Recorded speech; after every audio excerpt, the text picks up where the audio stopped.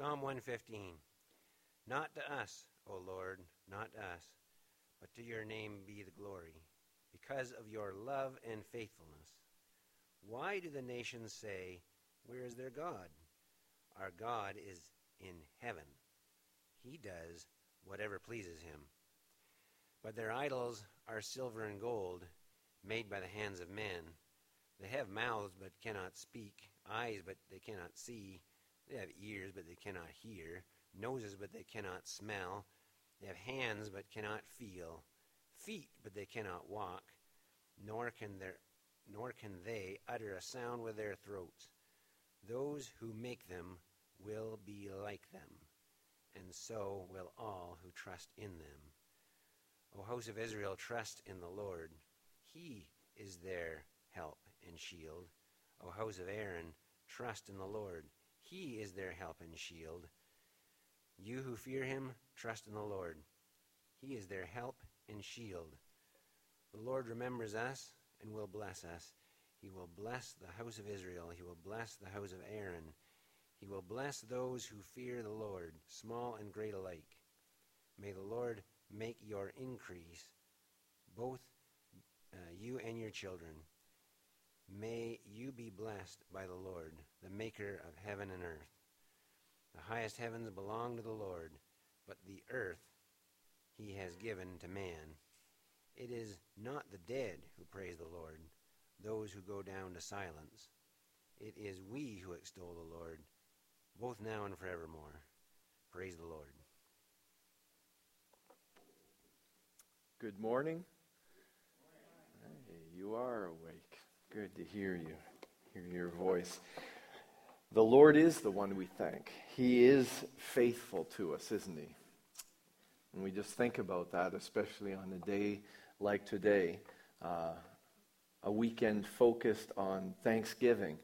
And I trust that maybe our world around us is a little more aware, or at least thinking about the necessity to thank God for all that he's done. And I trust that we can communicate that through our lives. But we've come here this morning to worship the Lord. He is our living hope. He's the one who is with us in the day-to-day sort of things. And he's the one who provided for us eternally. And we need to remember that. So let's pray together before we look into the Word. We're back in Acts chapter 8 again this week, and let's see what the Lord has to teach us. And Lord, as we do look to you as our hope, our shield, our strength, our help, we want to recognize all that you've done for us. And Lord, we want to be faithful in our attitude toward you. So we pray that as we come to your word this morning, we would come to it not simply as something that will help us, will do for us, will give to us, but we'll come to your word realizing that you have already given, you have already blessed, you have saved, Lord, and you are constantly providing. Help us to come with the right attitude, saying, Lord, what can we do for you? How can we serve you? We recognize that you need nothing,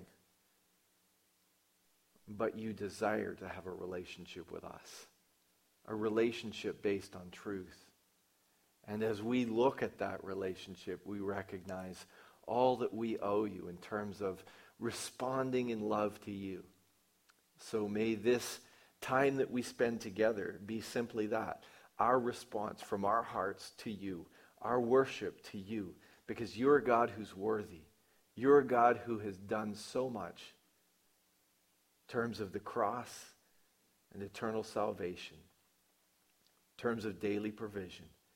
And Lord, may our hearts be overwhelmed, and may we just want to walk with you in return, serve you, and trust in you through all that we face in this life. So guide us, direct us as we look into your word this morning. Help us to learn. Help us to learn from you, Lord, your Spirit, prompting, poking our hearts. And Lord, help us to glorify your name. We pray this in Jesus' name. Amen. So we are in Acts chapter 8, starting back in at verse 14. We're in the middle of the story about, where Simon the magician comes in. And really, we could say this is part 2 to that message. Last week, you might remember, we were talking about what everyday Christians can do. And just that idea that these were young believers. These people, like the church had initiated just weeks before. And we see these young believers, young chronologically in the Lord, and all of a sudden, they're scattered because of persecution. They're under pressure. I mean, they hadn't even, but just got established. And all of a sudden, there's an attack on Christianity. There's an attack on them.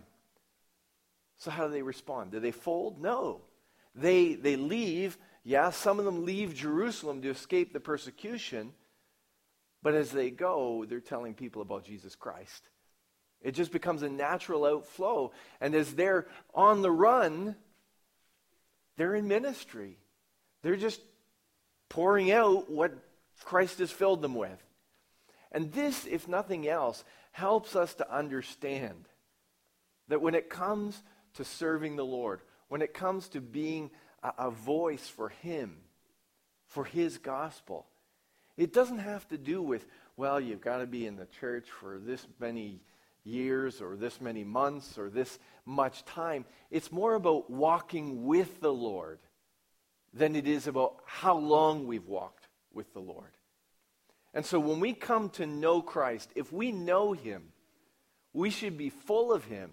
We should be overflowing with Him and His love. As I say that, I go, how often does my life reflect that sort of, just brimming, full, overflowing love to other people? How often do I settle into just a routine Christian life where I'm just plugging away? And people go, wow, looks like he's just plugging away. If that's what the Christian life is that what I want to be a part of? And there are times where we're overwhelmed, where we're struggling. But there should be much more in our lives of this overflowing in a relationship with Jesus Christ. It's not about simply doctrines and knowing those doctrines and following them. It's about a relationship with Christ. It's about the Lord of those doctrines. And those teachings are all about Him coming close to us. Him being present in our lives. And we know from the Word He is. We know that when we are saved, it says His Spirit enters us. And yet how often do we live the Christian life in simply a cold and calculating way, rather than as a relationship that is renewed every morning as we get up, as we meet with the Lord, and as we say, okay, Lord, this is where I'm at. I know you're with me in this, though. I know that you are my strength, my shield. I know that you're my eternal hope. And I don't have to worry about all of the issues that everybody else is worried about and that I'm often overwhelmed with. Because you're my God. You're my strength. And you can be my peace and my joy. Are you hearing me on this? And then this isn't a chastisement for you guys. I'm talking to all of us because I realize where I'm at too. And I think of it. I think of, when we first came to Christ, when you first knew Him, how overflowing was that? How overwhelming was that? How much did you want to talk about that with other people? And that's what we're seeing here. This fresh Christian relationship, even in the toughest circumstances, and they're overflowing. And we saw it specifically in Philip's ministry and what he did. He's just a servant in the church. I mean, he probably hadn't known the Lord too long either. And yet, he went and he share the gospel, the authoritative word, like Christ did, right? There's something in what he's saying that speaks to me, people are saying. That's authoritative. That's real. We believe that. And it was what the believers were praying for in Acts chapter, I think it was 4.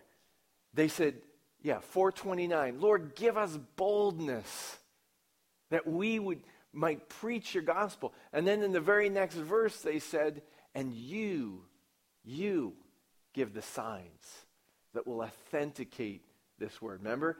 Authoritative, authenticating signs. And as Philip preached this gospel and as he did works and the people went, this is the real thing, there was authentic results too. People were coming to know the Lord. It wasn't just they're jumping on a bandwagon and, wow, look at this guy, he's doing some miracles. Wow, this seems like a good deal. We want to be a part of this. They were coming to Christ. The gospel was affecting their life. It was transforming their hearts. And that is what real ministry is all about. People coming to Christ, being encouraged to receive the salvation that Christ offers them as he lays down his life for them. They go, hey, I want to lay down my life for him. And of course, we read in Acts chapter 8:12, it says, they believed and they were baptized, showing that commitment. He laid down his life for me. I'm laying down my life for him. I'm committed to following him. Even Simon the magician, even him. He said, this is the real thing. I'm going to give up my charades. I'm going to give up my show, which was just a bag of tricks, and I'm going to follow something that's real, because what these guys are doing, it's not a charade. It's not a joke. This is the real thing. But did he lay his life down at the foot of the cross? And that's really the question that we come up against as we go into the rest of this passage, as we look through these verses 14 to 25. And I want you to think about the challenge that this guy had. Because there are people in our world today who have this sort of challenge when it comes to coming to Christ, coming to the Lord.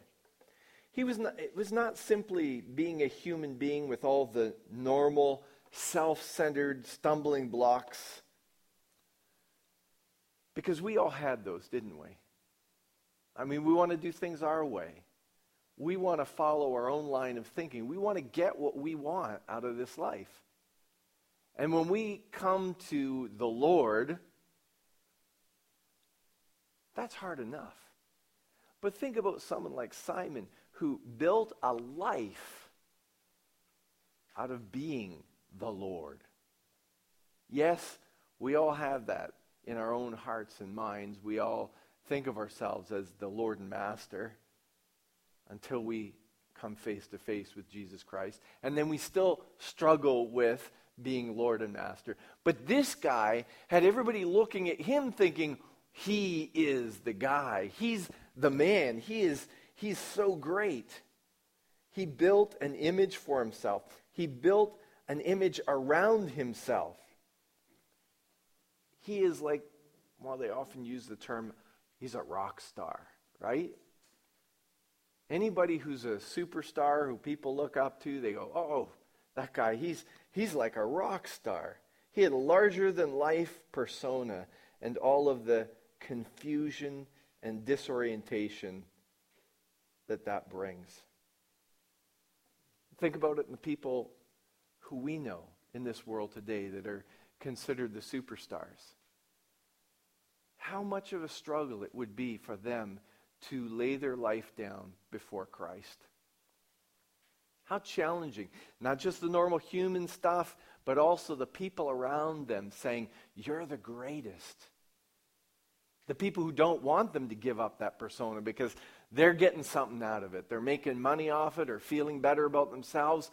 And they're saying, you're wonderful. And we think about some of those individuals in the past and even now. And how their lives seem to disintegrate. Because it seems like they start to think, wait a second, if I'm it, if I'm where it's at, if I'm the pinnacle, and look at how I feel, look at my insecurities, what's left? And then their life seems to disintegrate. It's either drugs, or sometimes it's suicide, or, just stuff like that. And so we look at this guy, and maybe we have a little more sympathy, even for some of those people who are at the top, who are rock stars and who are trying to come to Christ, or seem like they're making, I don't know if you even know these names, like this guy Kanye West. You've heard of him. Makes a profession of faith. And, he's got a lot of issues. He's got a lot of things to cut through. But you wonder, is it real? But is it just the baggage that this guy has to work through? Or there's our very own Justin Bieber, just from Stratford here. And he gives testimony of coming to Christ. And you think, wow, how much harder is it for someone like that, who's been treated like a god, to lay their life down for God?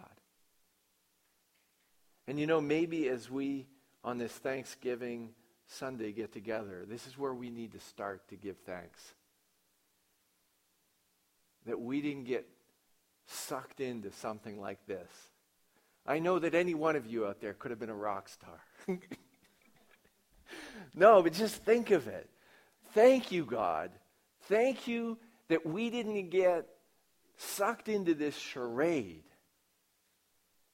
where people exalted us and lifted us up and said, oh, they're my idol.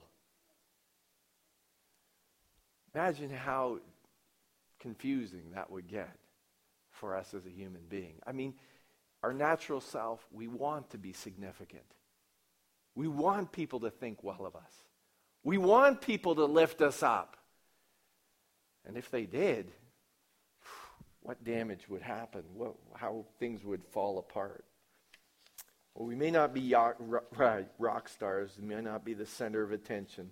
But the internet is giving us an opportunity to work at it, right? To build a bigger profile and be great people. But anyways, in this passage we're going into this morning, the apostles arrive on the scene, and we learn something about having humility while the holy God works through us in this world. And what we see is a little progression. Follow it as I read through these verses. Philip steps back. The apostles step in. And Simon, he steps right in it. Okay? This is how it goes. Let's read. Verse 14. Now when the apostles at Jerusalem heard that that Samaria had received the word of God, they sent to them Peter and John, who came down and prayed for them that they might receive the Holy Spirit. For he had not yet fallen on any of them, but they'd only been baptized in the name of the Lord Jesus. Then they laid their hands on them, and they received the Holy Spirit.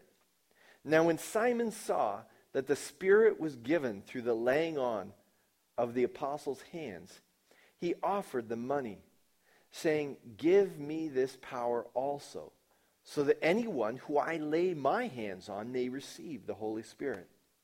But Peter said to him, "May your silver perish with you, because you thought you could obtain the gift of God with money. You have neither part nor lot in this matter, for your heart is not right before God. Repent, therefore, of this wickedness of yours, and pray to the Lord that, if possible, the intent of your heart may be forgiven you. For I see that you are in the gall of bitterness and in the bond of iniquity. And Simon answered, "Pray for me to the Lord, that nothing of what you have said may come upon me." Now when they had testified and spoken the word of the Lord, they returned to Jerusalem, preaching the gospel to many villages of the Samaritans. The points that we're going through here, this is, as I say, part 2. This is what everyday Christians should not do. The first thing, everyday Christians should never cling to a spotlight. Everyday Christians should never serve themselves, and everyday Christians should never seek stardom. And in this first point that I want to make, everyday Christians should never cling to the spotlight. We should be like Philip. And you're saying, wait a second, it doesn't mention anything about Philip in that passage. And that is my point. That is the point that I'd like to make. Now, I know you don't want to make arguments from silence and make up something about something that isn't even said. But what I want us to take note of is that Simon was the guy who went in here. He was the one who preached the gospel and got the ball rolling among this group of Samaritan people in this situation that was sort of, we would say, a God-forsaken situation. There's a lot of idolatry, and he could be thinking a whole lot about himself at this point in time. I'm the founder of this work. But we don't get that sense that he was anywhere thinking, I got to be at the forefront here. I've got to be in the limelight. I've got to be the one that everybody's remembering here. He just seems to disappear. I mean, in the next passage that we'll be studying next week, he'll be off somewhere else, doing the same sort of thing, talking about the Lord, sharing the gospel with somebody else, making an impact. And I think sometimes we are in great danger simply because we are in one situation, God uses us graciously, and we start to think something about ourselves. But that wasn't what happened with Philip. Maybe he was surprised to the extent of how he was used. But we don't hear anything unhealthy coming from him. Maybe just a sigh. Oh, good. Peter and John are here. They can take things from here. And that is where our passage really begins. And what did it mean that Peter and John came? The title of this, Everyday Christians Should Never Serve Themselves. And we see these guys coming down as, well, these guys are the leaders of the church. Here they are, they're coming in to this new situation in Samaria. And we know about the disciples. We know about the struggles that they had fighting for preeminence among themselves, don't we? Do you remember when they were talking about who was going to be the greatest? Do you remember when James and John and their mother came to Jesus and said, hey, can one of these guys be on the right and the left hand? We know what human nature is like. We know our own hearts. And I think when we see the apostles coming from Jerusalem down to Samaria, we have in our mind, oh, they're going to check things out. But I don't think we should think about what they're doing in the same way that we remember the Pharisees or the religious leaders came from Jerusalem to check out Jesus' ministry. You remember what that was all about, don't you? As they came in to assess Jesus' ministry, they were saying, does this agree with what we say? Does this measure up to our standard of excellence? And more importantly, does what this guy's saying affirm us as the guys who should be in charge? That was how the religious leaders were checking out Jesus, but we don't see that here. I want you to notice 3 different things that are said here. And I'm not saying I'm not saying this. I'm not saying that the apostles or the Jewish Christians never had a twinge of prejudice. Because that happens, doesn't it? It happens all the time. We look at people and we go, why can't they be more like us? If it's a language or a culture or something like that, or even a color, yeah, those things happen. And we need to be honest about that. There's prejudice everywhere in the world. And it is very possible in this time that the apostles felt that. What's going on? Samaritans? We know how godless that place is. We know how about their pagan worship, and we know before that they'd even departed from worshiping the one true God. So I'm not saying that none of that happened, but let's see what did happen. First of all, we get a sense that there's something different going on here when it says they sent to them Peter and John. It didn't say that Peter and John were sent to check things out. It didn't say, well, they were going down there to put this apostolic stamp of approval on things, or they were going down there to discount what was going on. It says, sent Peter and John to them. As we go on, it says that in verse 15 that they prayed for them. And then in verse 17, it says they laid hands on them. And in each of these three statements, we get the idea that these guys were going down there for the benefit of those who were there. They weren't going down there as, hey, we're the boss here, and we're going to say whether this is all right or not, or we're going to talk about, Samaritans. And we didn't get the sense that they're trying to establish another franchise and bring the prophets into the mothership in Jerusalem. And, we've got to be in control of this. Rather, you get the idea that they were coming there to show acceptation. Am I saying something? Acceptance, yeah. I think I'm saying something in Spanish, that the Spanish way of saying it. Acceptance, affirmation, identification. Here's another one. Capacitation. Do we say that in English? Capacitating? Yeah, that's a word very common in Spanish, but maybe not in English. Okay, capacitating. Do we say that? What? Training? We don't say that. Okay. These are words that get stuck in my mind, and they're good. But anyways, let's forget the language lesson, get back to what was going on. These guys were affirming what was going on here. They were coming in, and they were saying, hey, you guys are on the right track. We're going to pray for you. We want you to be able to go on with the Lord yourselves. They weren't saying, okay, you guys are second class Christians. I mean, we're the Jews. We're the real Christians. And you guys can kind of tag along with us. We know that happened later on in the New Testament. And Paul was trying to correct that attitude. But that's not what happened here. They didn't just try and connect them to the church in Jerusalem. But they say, hey, we're going to pray for you guys so that you guys know the power of God in your own life. You have the Holy Spirit too. And this is really curious that this happens in this way here. Because in all the other instances, people were coming to the faith, they were being baptized, and they had the Holy Spirit in them.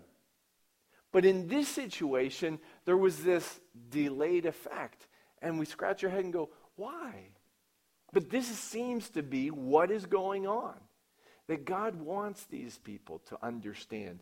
It's not just, you became Christians because of hearsay.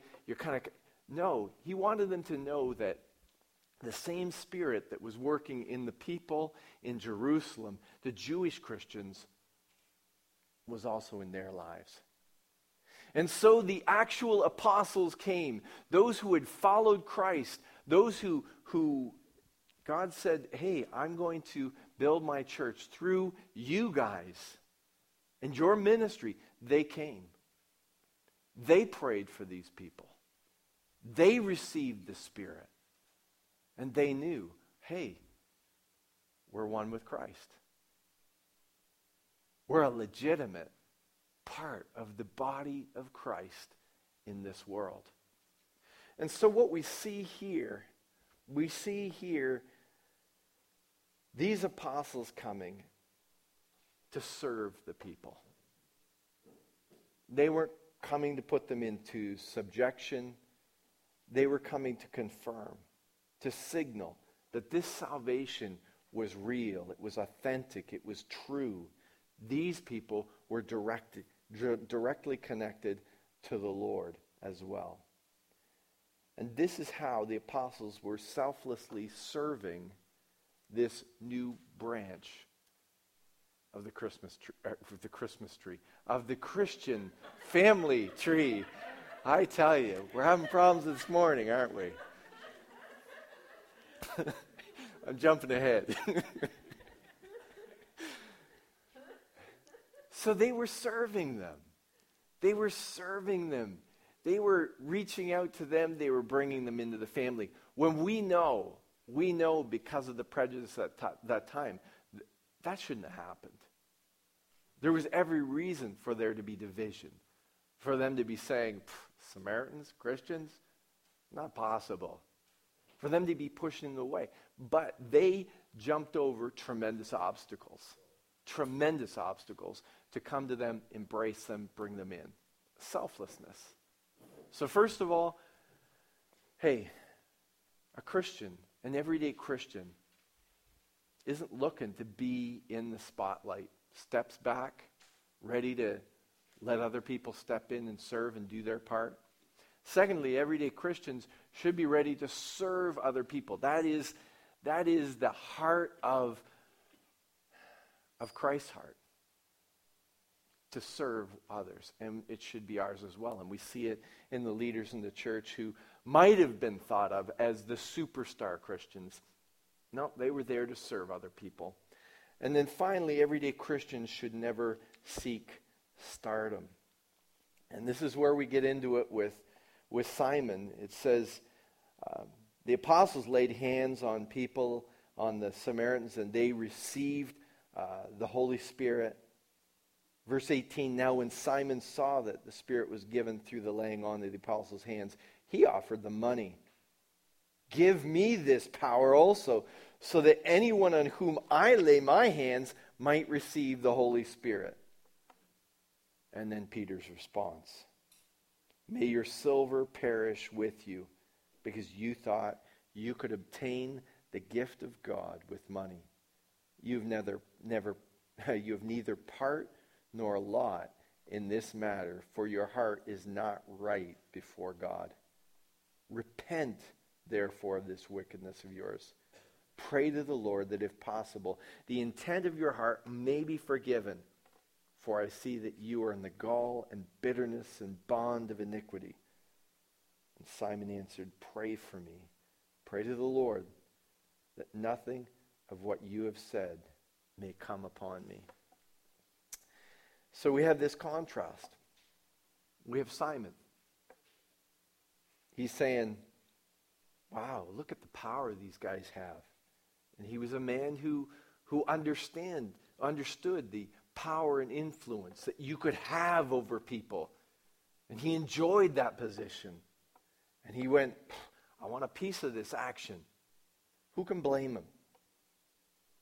How many of us who are truly regenerate, we're Christians for a longer period of time than him, having studied the humility of Christ and the call to submit, to deny ourselves and follow him.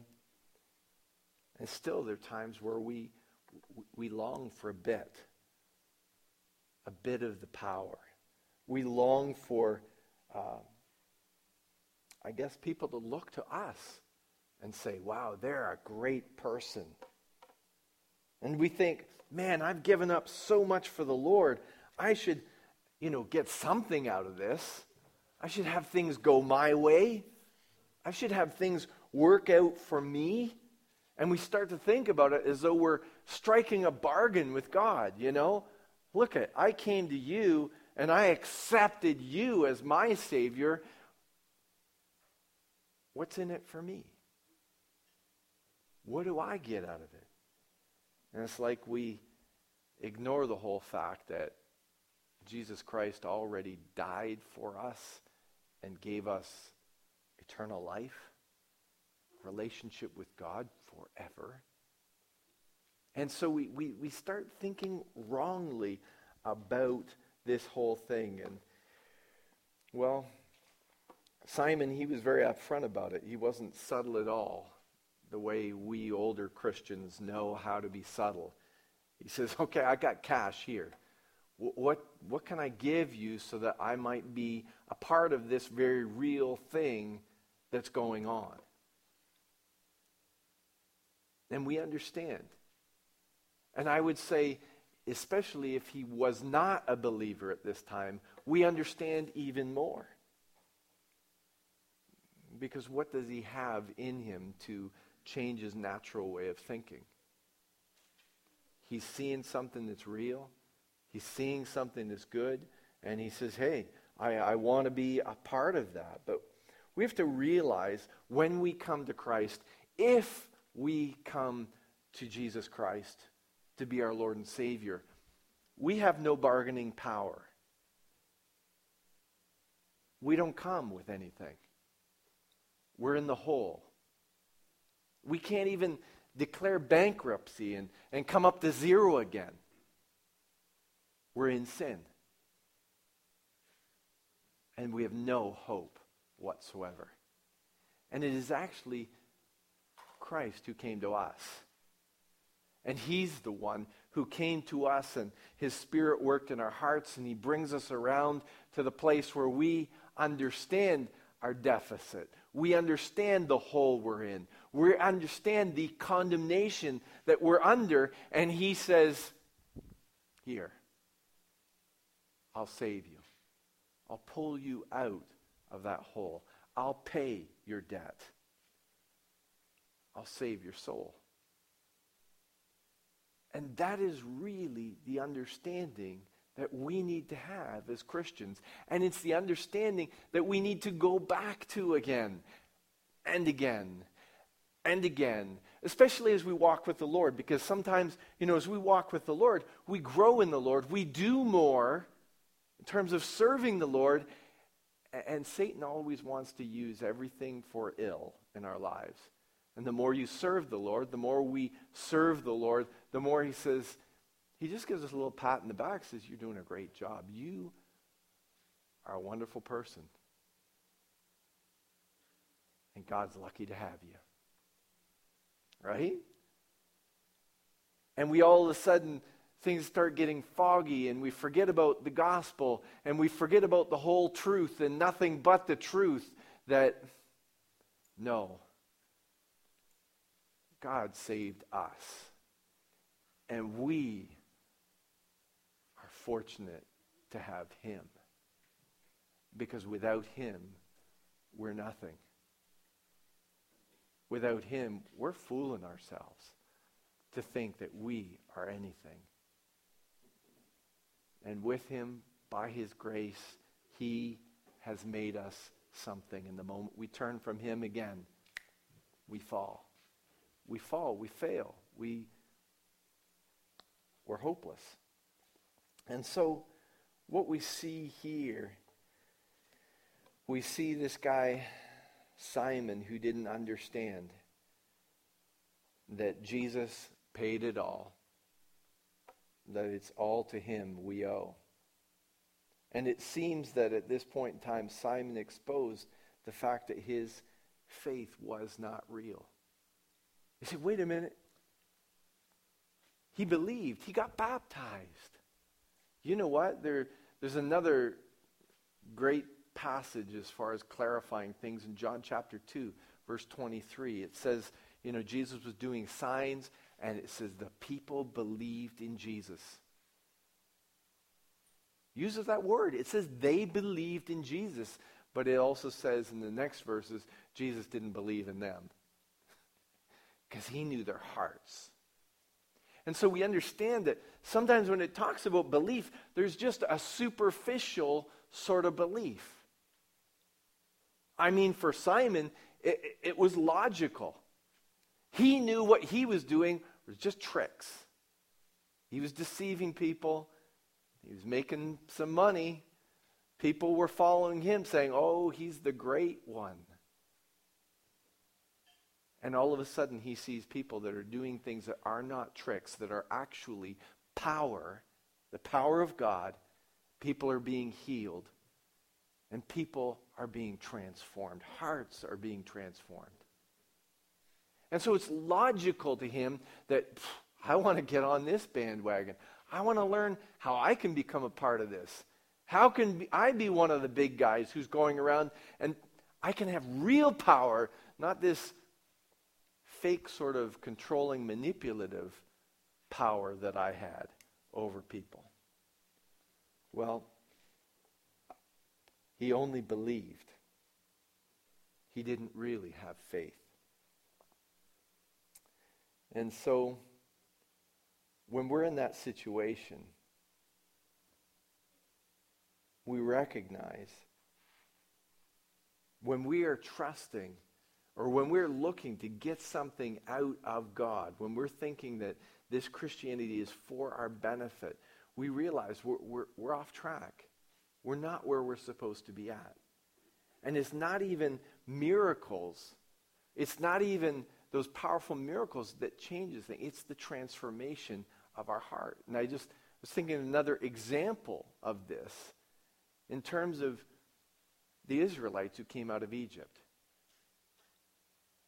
Above anybody else, they saw miracles. They saw God's power in its rawest form.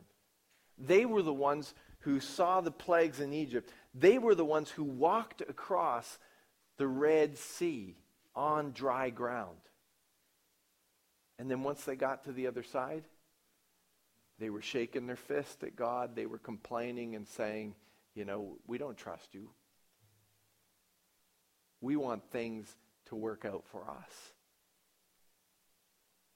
We want to get something out of this. They forgot about the whole salvation out of Egypt part. And we realize the danger of not really believing, the danger in thinking that we are good people and that we have everything under control and that God owes us because of who we are. And Paul talks about that as well, doesn't he?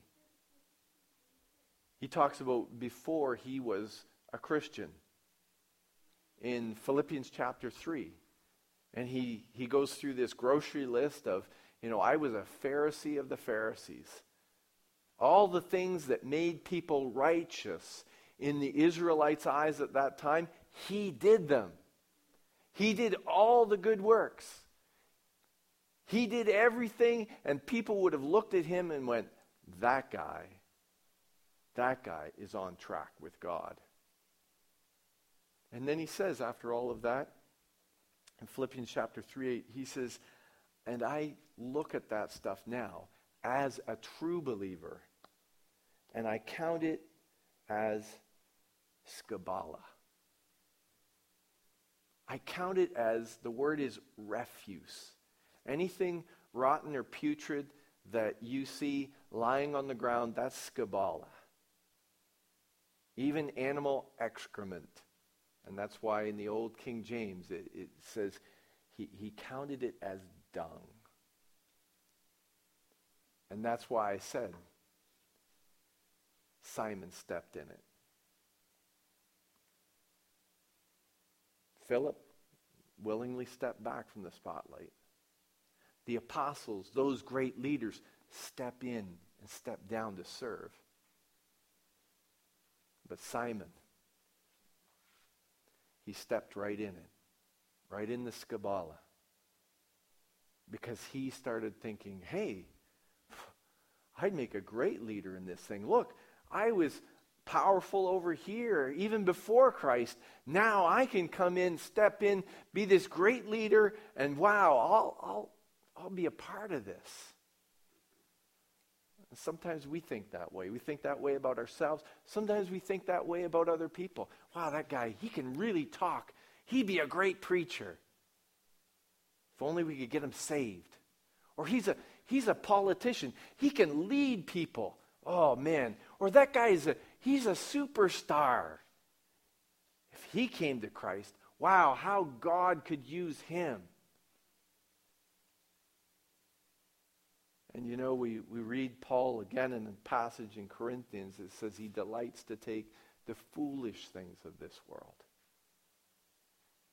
Because so often, if he was to take the most powerful things in this world and use them, people would still be focused on the natural ability these people had. And what God does is he takes us foolish people and he says, you know what? I want to use you, and I want the focus to be on my power, on what is real and what is true, on the salvation and the gospel that I'm offering to the world. Not on who you are and how influential you are and how much ability you have. And that's what he does. But Simon didn't answer that. Simon didn't understand that, Simon, he thought, I was a great leader. I'll be that great leader again. And what does Peter say? Peter says, repent. Repent. Leave the Skabala. Leave this thinking that you are a great person and should be a great person again. Don't, as it says in the Proverbs, the dog returns to its vomit. Don't return to that thinking of how am I going to make myself a great person? How am I going to be a superstar?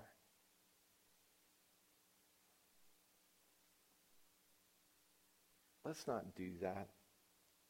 I know we're maybe not thinking we're going to be some rock star renowned in the world, but Satan's subtle and he uses little things to bring us back to this idea of, you're a pretty good person.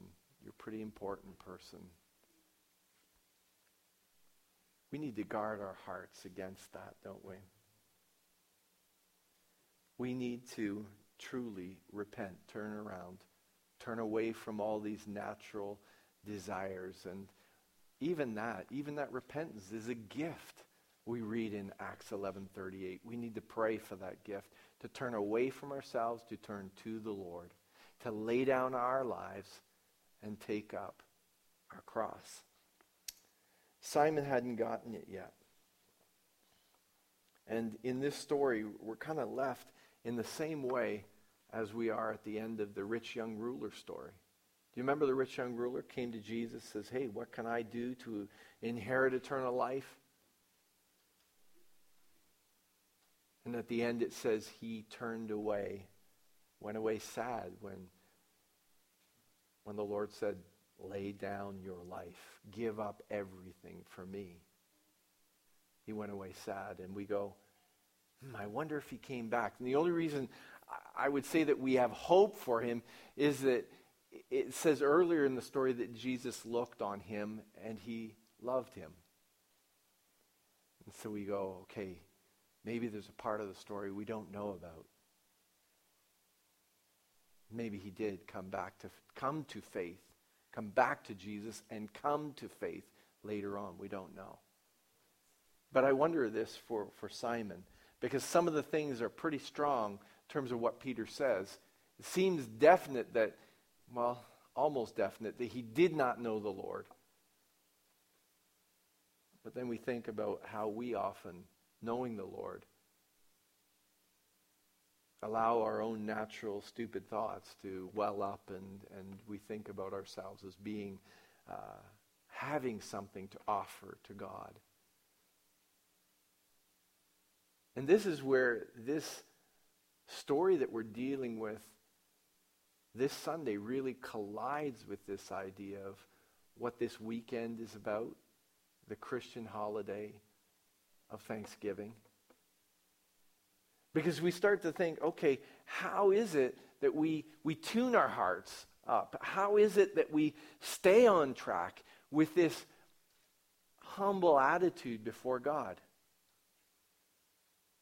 Well, we need to remember that we are nothing, that we have nothing, and that God has everything. And that anything that we have that is worthwhile has been given to us by Him. You see, we struggle as we go through this life. And as I said, the more we walk with the Lord, the more we can, no, I shouldn't say the more we walk with the Lord, because in relationship with Him, we're constantly brought back to He is everything, we are nothing. But the longer we are Christians in the church and doing right things, the greater the danger in us starting to think that we're something. If it is simply that. If it is simply doing the right things. And what we understand is we need to have this attitude that John the Baptist has, or had, remember? He said, He must increase and I must decrease. Here's this guy who Jesus said, greatest man born a woman. He had this role that was incredible. He didn't need all the trappings. He went out like a wild man in a camel hair cloak, and he was announcing the most important news ever. The kingdom is coming. The kingdom of heaven is at hand, and here, behold the Lamb of God who takes away the sins of the world. And his mentality was, He must increase, I must decrease. We need to have that attitude in our own lives. And in order to maintain that attitude, thankfulness is very important. You say, where does it begin? Where does it stop? It shouldn't ever stop. Because everything that we have comes from Him. Romans 11:35 and 36 starts out this, or says this, who has given a gift to him that he might be repaid? Talking about God. Who has given a gift to God that he might be repaid? For from God, from Him, and through Him, and to Him are all things. To Him be the glory forever. It's His glory. And Paul tells us in 1 Thessalonians 5:18, give thanks in all circumstances, for this is the will of God in Christ Jesus for you. This is part of the sanctifying process in our lives. This isn't just something we should remember to do every once in a while. Remember to thank God. We should thank Him. This is an essential part of our growing as a Christian. Being thankful. Developing a thankfulness. Because if we're not being thankful about every good and perfect gift that comes from God, we're living a lie. Wow, that's shocking, isn't it? We're starting to part from this dependent, submissive relationship that we have in the God of the universe. We're going to talk about this some more a little later. We're going to give you opportunity to give thanks. But let's think about this a little bit. Father, help us. Help us to understand the deal. We're nothing. We're lost. We're less than nothing as sinners. We're hopeless. And you were the one that came into this world and that purchased hope for us in the cross of Calvary. You paid for our sin. You brought us from being a rebellious person who had no hope, and you reached out to us and you gave us salvation and hope through Jesus Christ and His blood. Lord, may our thankfulness start there.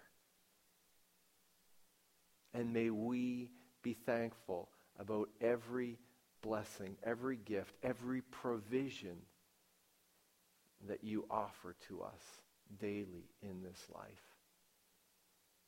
And may it lead us back into a fuller understanding of this relationship that we have with you as Savior and as Lord of our lives.